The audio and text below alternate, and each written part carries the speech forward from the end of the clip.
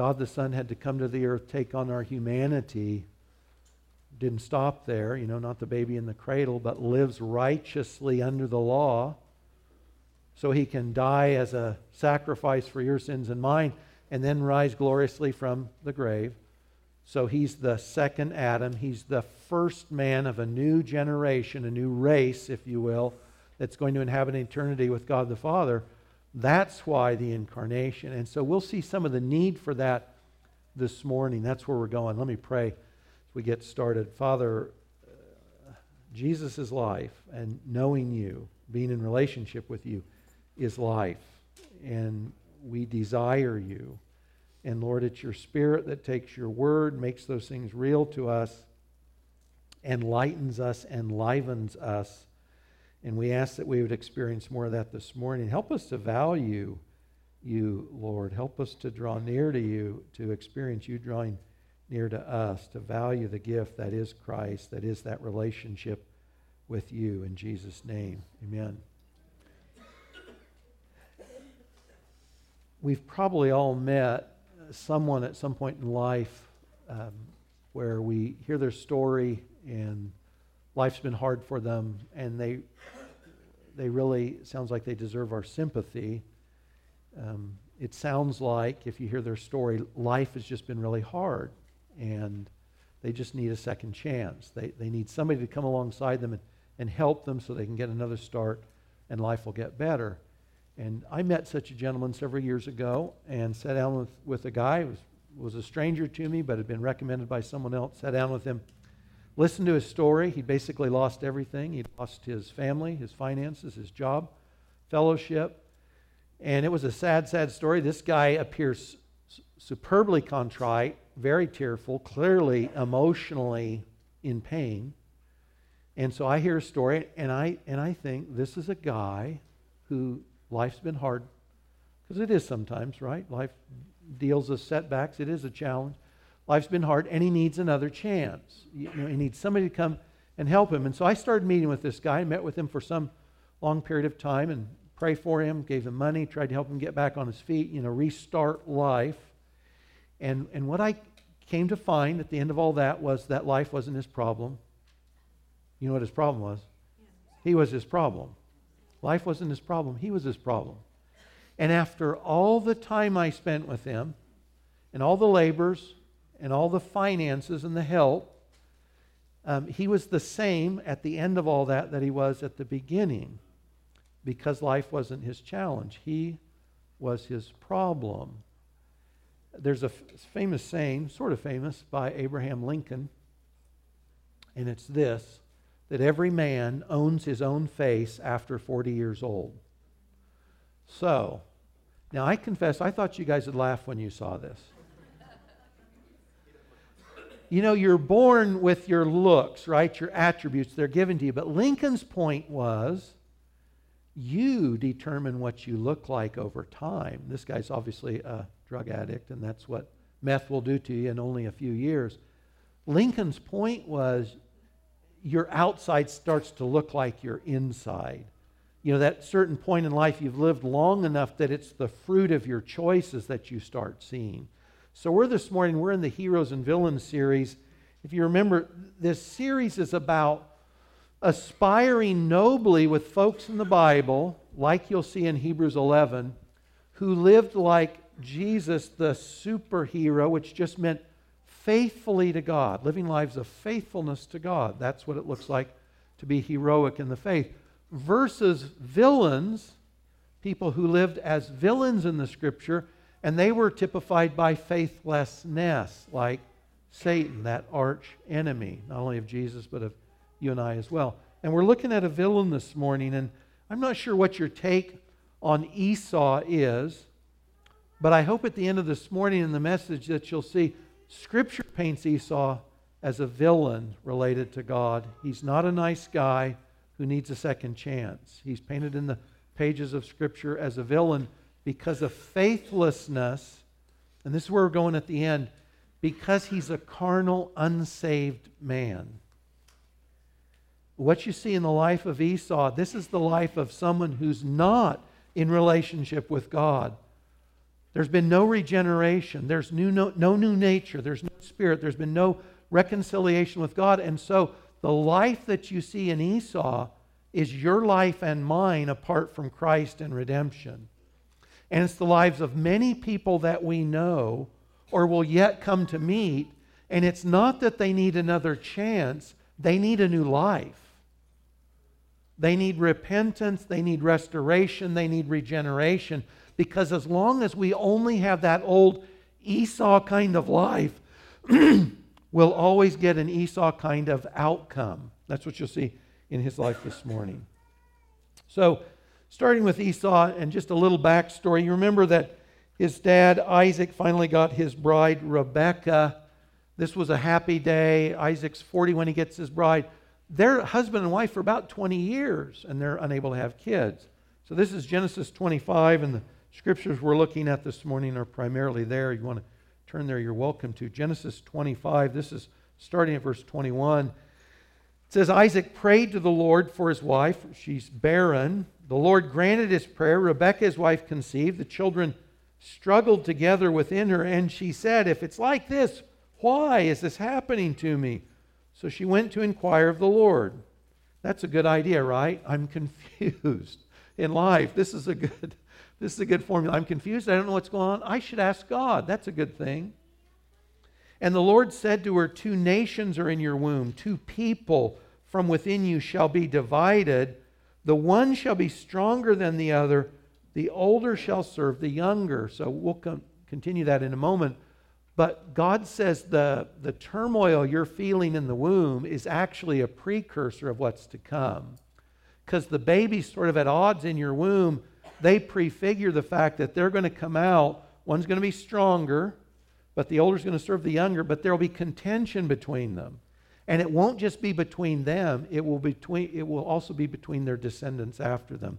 So that's all the precursor here, these little fellows wrestling in the womb. Verse 24, when her days to give birth were completed, behold, there were twins in the womb. The first came out red, all his body like a hairy cloak, so they called his name Esau. And in the Hebrew, hairy and Esau sound similar. It's a play on words. Verse 26, afterwards his brother came out with his hand holding Esau's heel, so his name was called, Jacob, which means heel catcher. By implication, the one that would supplant. Of course, this comes up later in their story. Isaac was 60 years old when she bore them. When the boys grew up, Esau was a skillful hunter, a man of the field, while Jacob was a quiet man. That word quiet means complete or having integrity or wholeness, dwelling in tents. And we've got the family dynamics here. Unfortunately, verse 28, Isaac loved Esau because he ate of his game, but Rebekah loved Jacob. What you've got here, remember in the book of Genesis, you have basically all the major themes of the Bible are developed in the first book in Genesis. So you see the stories that start in Genesis, they're playing out through the rest of the Bible. So what Isaac finds in his life with his kids is exactly what he had in his family. Do you remember Isaac is not the firstborn son of Abraham, he's the second. And you remember there's contention between Ishmael, the eldest, and Isaac, the second-born. And guess what happens in Isaac's life? He has 2 boys. And guess what? There's going to be contention between them. And the firstborn is going to be in contention with the second-born. And in both cases, it's not the firstborn. And remember back in the day, this is still somewhat the case today, but not nearly as much. The firstborn had all the rights, all the privileges. Being the firstborn, primogeniture, first birth was a big deal. And in both cases, Ishmael was not God's choice to carry on the Abrahamic promise and covenant that leads us to Jesus, and neither was Esau. So you see the same dynamics between Isaac and Ishmael, now they're going to occur between Jacob and Esau. And there's a description here, there's very little said, by the way, so you get the birth account, and then the boys are going to be grown. There's nothing about their childhood. But it tells us this in that chapter 25. It says Esau is a skillful hunter. Now we might say or think mistakenly he's a great outdoorsman. And that's where we would be wrong. He is an outdoorsman, but what we're meant to see is he is an untamed person. He is a wild person. You remember what God said of Ishmael? He will be a wild donkey of a man. That's just like Esau. He's untamed in the spiritual sense. He's not a complete man. He's a wild man, wild spiritually, still at odds, not just with a brother, but with God. Do you remember who the other hunter that we've already looked at in the book of Genesis was? So when we hear that term come up, and it says Esau's a hunter, we're thinking of somebody back in Genesis 10, Nimrod. And is he a good guy? He's a hunter. He's the other hunter. So I'm hearing the same term. I'm thinking the same thing. He establishes Babylon and Nineveh, those two arch rivals of Israel and Judah. It's the same thought about contention through different family lines. Same thing you see going on here. Now, this is probably the most famous story about Esau, and it's key. It's key for him. It's key for us in understanding what kind of a person he was. So this is continuing in Genesis 25. This picks up at verse 29. So nothing about their childhood growing up. This is just where we start in. They're adults. Esau's already married at this point. It says, once when Jacob was cooking stew, Esau came in from the field. He's exhausted. Esau says to Jacob, let me eat some of that red stew, for I'm exhausted. This says parenthetically, therefore his name was called Edom, and Edom means red, and it's from, in Hebrew, Adam. Adam is Adam, and we get Adam's name because he's made from the red stuff of the earth. So that's how Adam gets his name. So Esau's name becomes Edom as a nickname, if you will.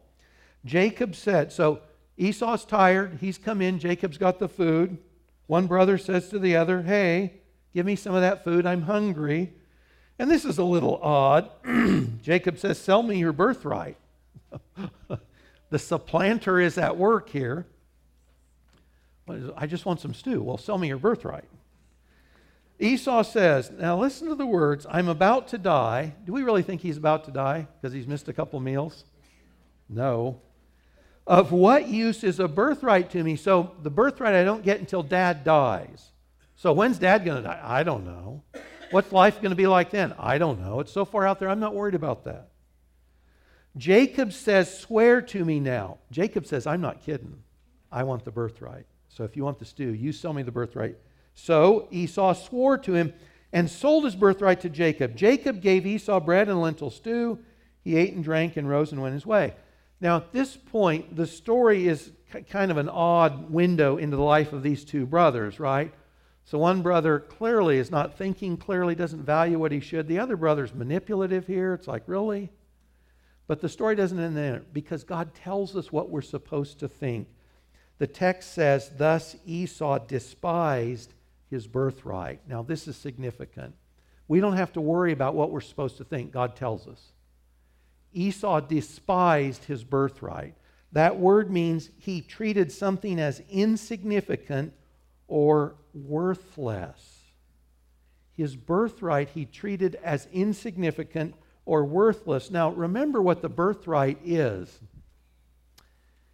At the point of your father's death, the firstborn, the one that has the birthright, gets 2 times the estate of any other heir. So you get 2 times the stuff.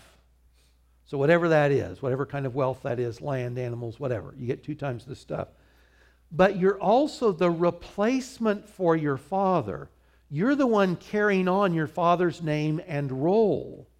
So if you're a clan or a tribe or whatever, however big or widely spread your family group is, you become the patriarch. This was a high, high honor. It wasn't just about the stuff. I'm carrying on Dad's name. I now stand in Dad's place. What Dad has built, I preserve. I'm acting in the name of my father as the firstborn, as the one with the birthright. Usually the paternal blessing went with that same blessing. So this was a great honor. The birthright is a big deal. And God tells us that Esau despised it. So put that as the reference. Esau despises his father. He doesn't venerate, he doesn't respect his father Isaac, he doesn't respect his name, he doesn't respect what he has or what he's built. He despised, he treated as little and insignificant what God counted as supremely important. Not just for himself, because it wasn't just about the stuff. It was about carrying on the relationship. This was huge for the Jews. It was carrying on the relationship. And remember, Isaac isn't just another guy on the earth.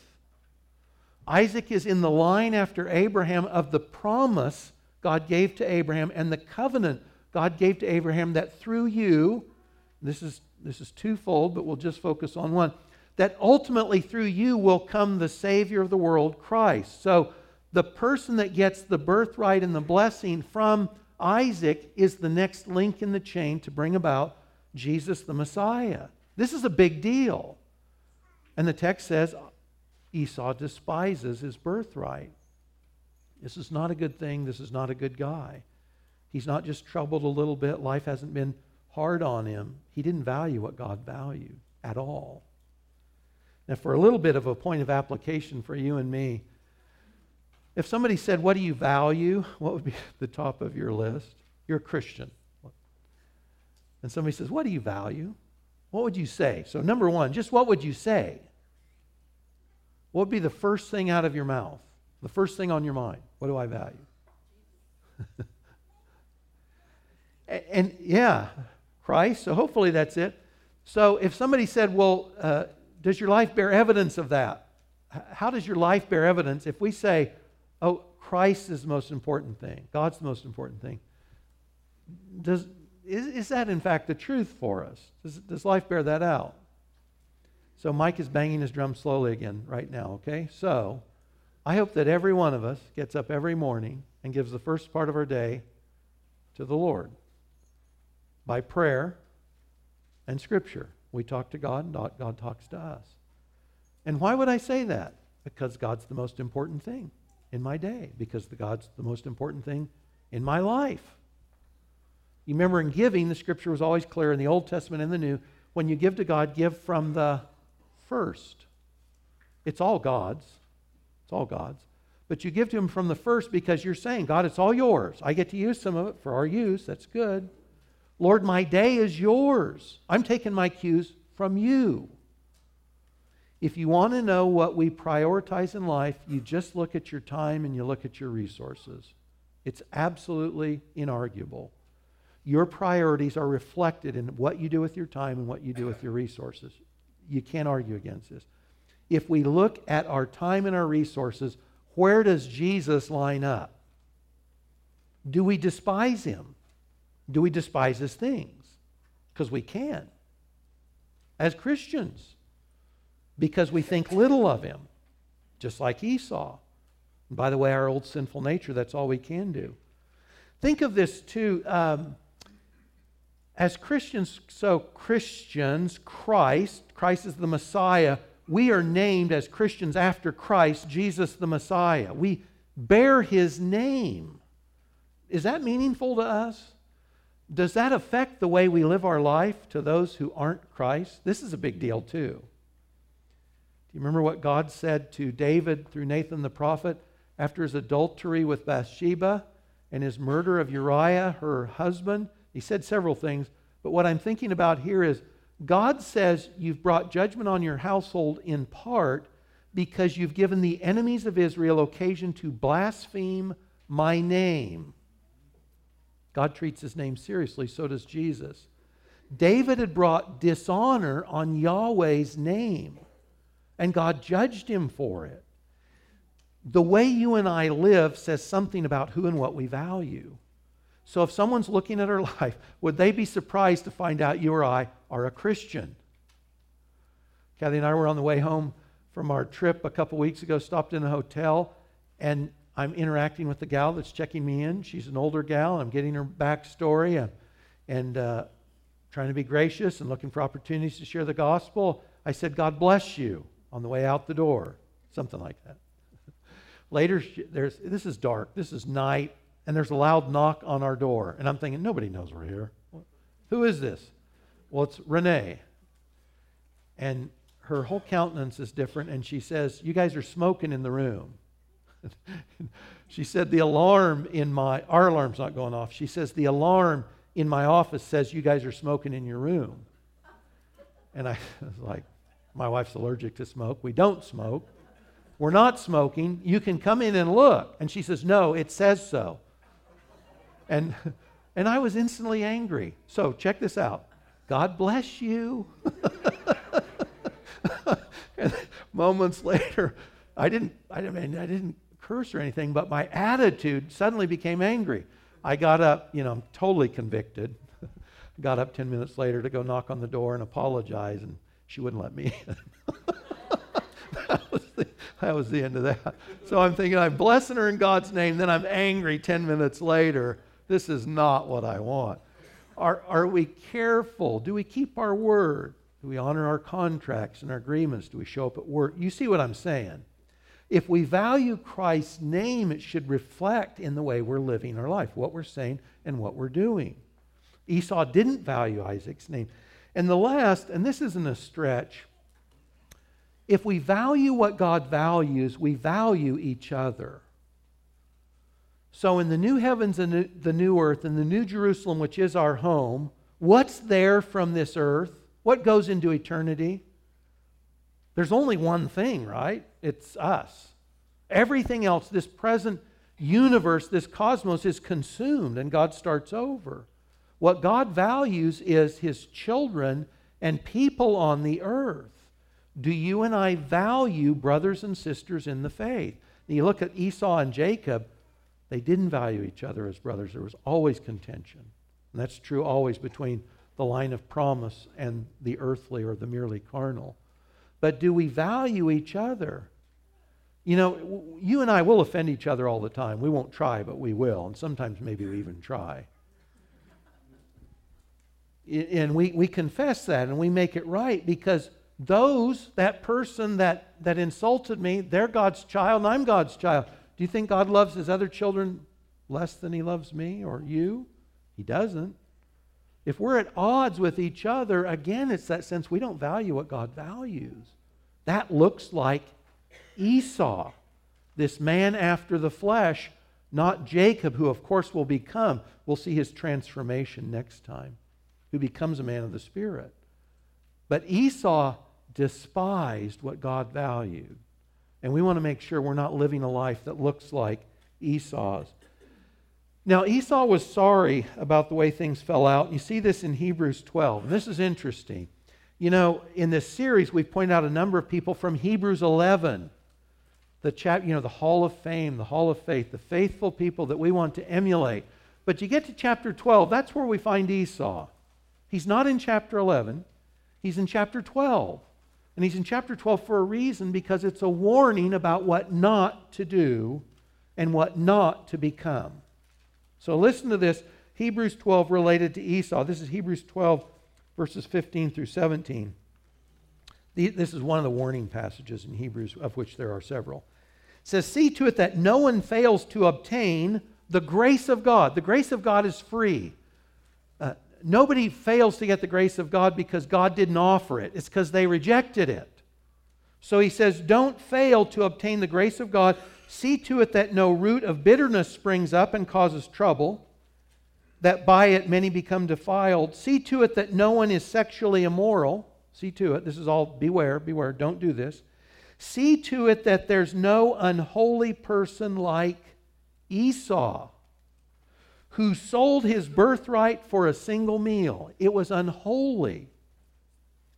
For you know that afterward, when he desired to inherit the blessing, that's the story we covered last week with Isaac, that interaction between Jacob to get the blessing, tricking Isaac, his dad, and then Isaac blessing, realizing what he was saying to both Esau and Jacob. So later, when Esau desires to inherit the blessing, not the birthright, he sold the birthright, but he wants the blessing, he was rejected, for he found no chance to repent, though he sought it with tears. Now, when I was a young Christian, I read this passage, I felt sorry for Esau, because it says the poor guy wanted to repent and he couldn't. And that's not what the text means. Esau wanted to repent of what he lost.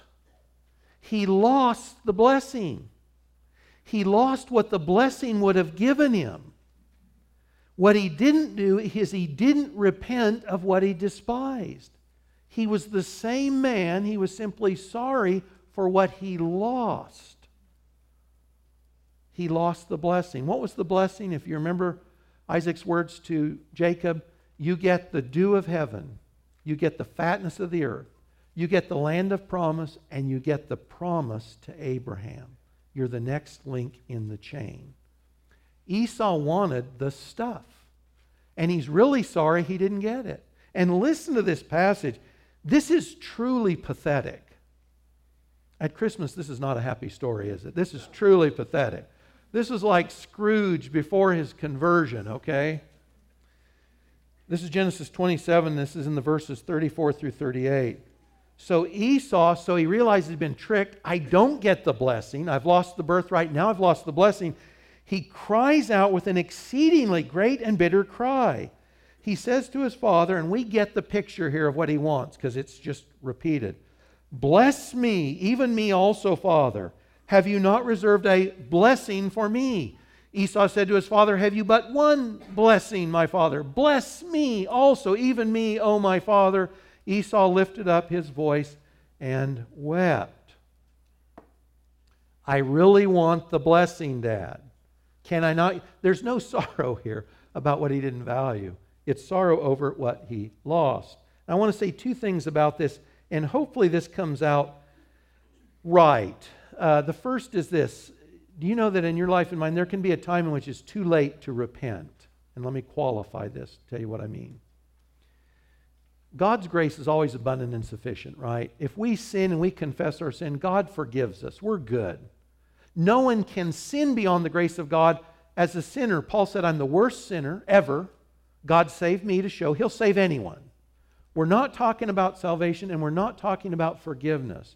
What I am talking about are the fruits of our decisions. It's the fallout from some of the things we choose.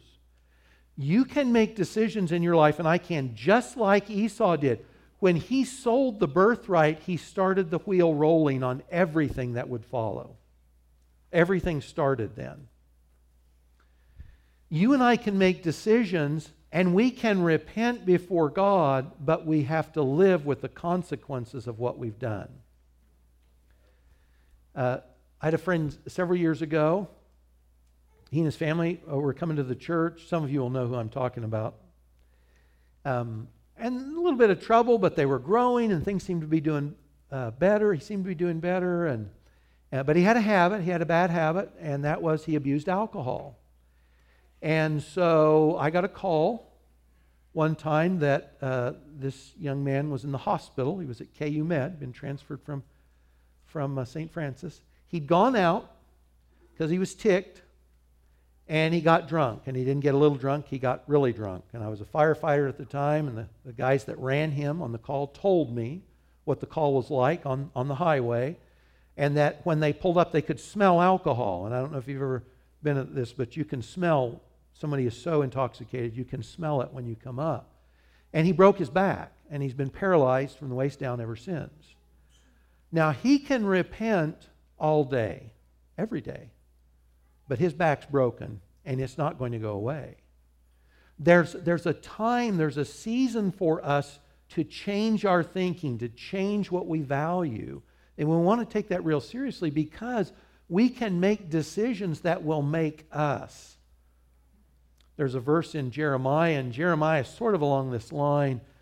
Jeremiah is a prophet who lives in a time in which God has said, Judah, you're going to be judged.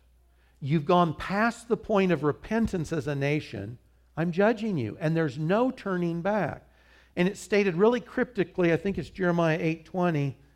It says, harvest is past, summer is ended, and we are not saved. Harvest is past, summer's ended, we're not saved. It means there was a time that we could have been delivered from our sin and the judgment God's going to bring on us, and it's come and it's gone, and we didn't respond, and we're headed into judgment. That's one thing. From Esau, we can make decisions. It's not that God can't forgive or won't forgive. It's not that His grace isn't there. But we may be living with the consequences of something far, far longer than we would like. The other thing is this. Esau is pathetic in that story in Genesis. It's pathetic. If you could hear an actor do that, if you saw that lived out, it would tear at your emotions for sure. But having said that, this is a fallen person's version of sorrow. This isn't a believer's repentance. 2 Corinthians 7:10 says this, "The sorrow that's according to the will of God produces a repentance or a change of mind, of attitude towards what we've been doing, that has no regret. It leads to salvation." Godly sorrow changes our mind about how we see something. We get God's perspective. We're not just sorry that we lost something. We're sorry for what we've done. We see it in God's light. We change our mind about it. And hopefully as Christians, that's something that happens to us all the time, and progressively so. But Paul says, but there's a kind of sorrow that's of the world, and it only brings more death. And that's Esau's sorrow. He really wanted the blessing, and he really doesn't get it. And guys, when I say this, I don't want to in any way understate the impact that worldly sorrow can have on us. If you and I lose something apart from godly repentance, it can be world-changing. It can be consuming. It can break us down because we've lost something that we really, really wanted. And even though this kind of sorrow alone is deficient, it's not insignificant. In your life or in mine or the lives of other people we'll interact with, it's huge. It can feel like the end of the world. You know, for folks without Christ and without hope, this kind of crushing loss is sometimes what leads to people taking their lives, because it is impactful. It's huge. I don't want to understate that. It's just not the kind of sorrow that produces life. It just produces more death. And that's what you see in Esau's case. Now, there's a reason why Esau is always doing the wrong thing. It's not life, it's him. In Jeremiah, it says, can a leopard change its spots? God's using that as a phrase to say those who are sinning like this, they're just going to keep doing it. They're not going to change. Esau always makes the wrong decisions because Esau's the wrong kind of man, because he's merely carnal. He has the nature he was born with, which is fallen. Remember that everyone born from Adam and Eve on, when we're born as cute as we are, as cute as you all were when you were born, as cute as your children and grandchildren are.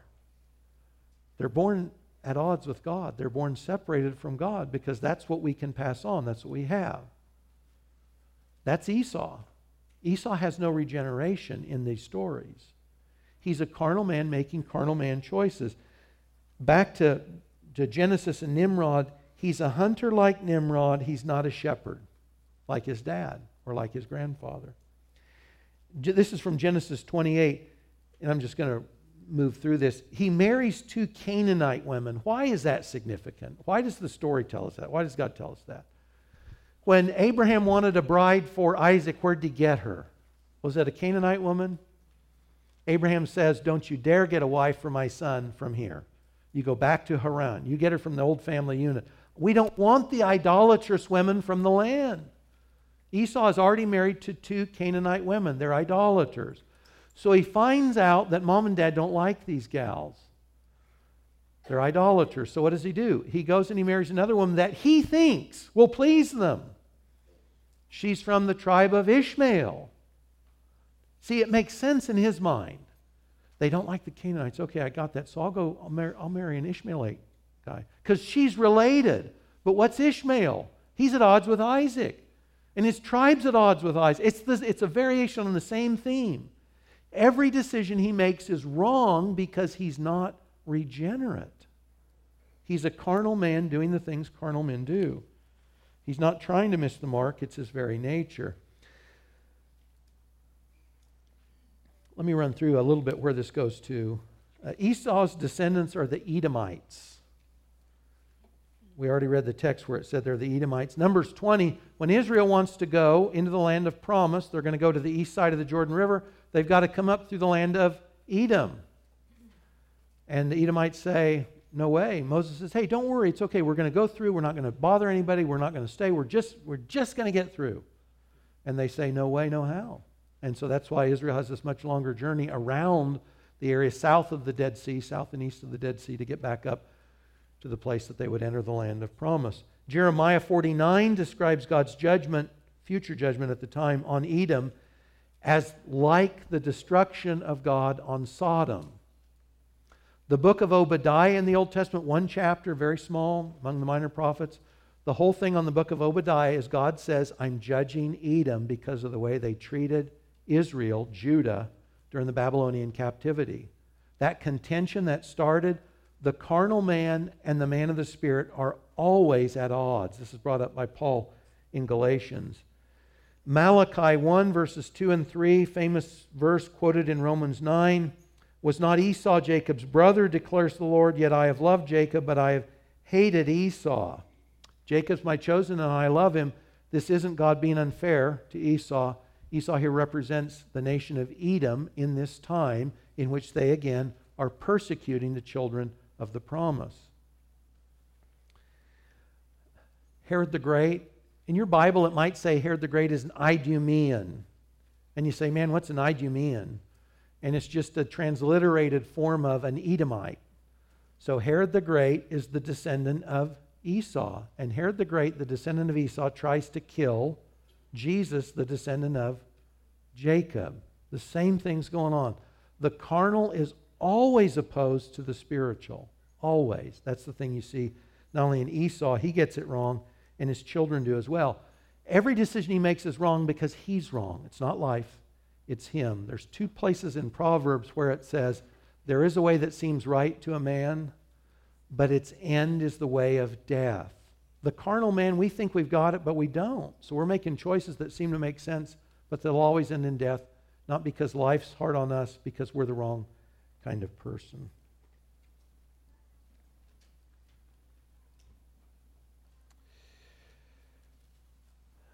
You know, Christmas season, it's Jesus in the manger. Jesus has come. The necessity of the incarnation, though, has to do with the fact that you and I are all born Esau's. It's not just him, it's us. It's us. We're born Esau. And we don't want to stay there. And that's the gospel. You know, the reason for Jesus coming is to save people like Esau. You know, as cute as our girls were when they were born, our prayers for them early and often were, God, would you save them early, bring them to yourself so they can grow up knowing you. And you know what they're praying for their kids and what we're praying for grandkids is the same thing. Lord, would you bring them to faith early? Would you help them to be spiritual people informed by your Spirit and your word? Because that's the thing we need.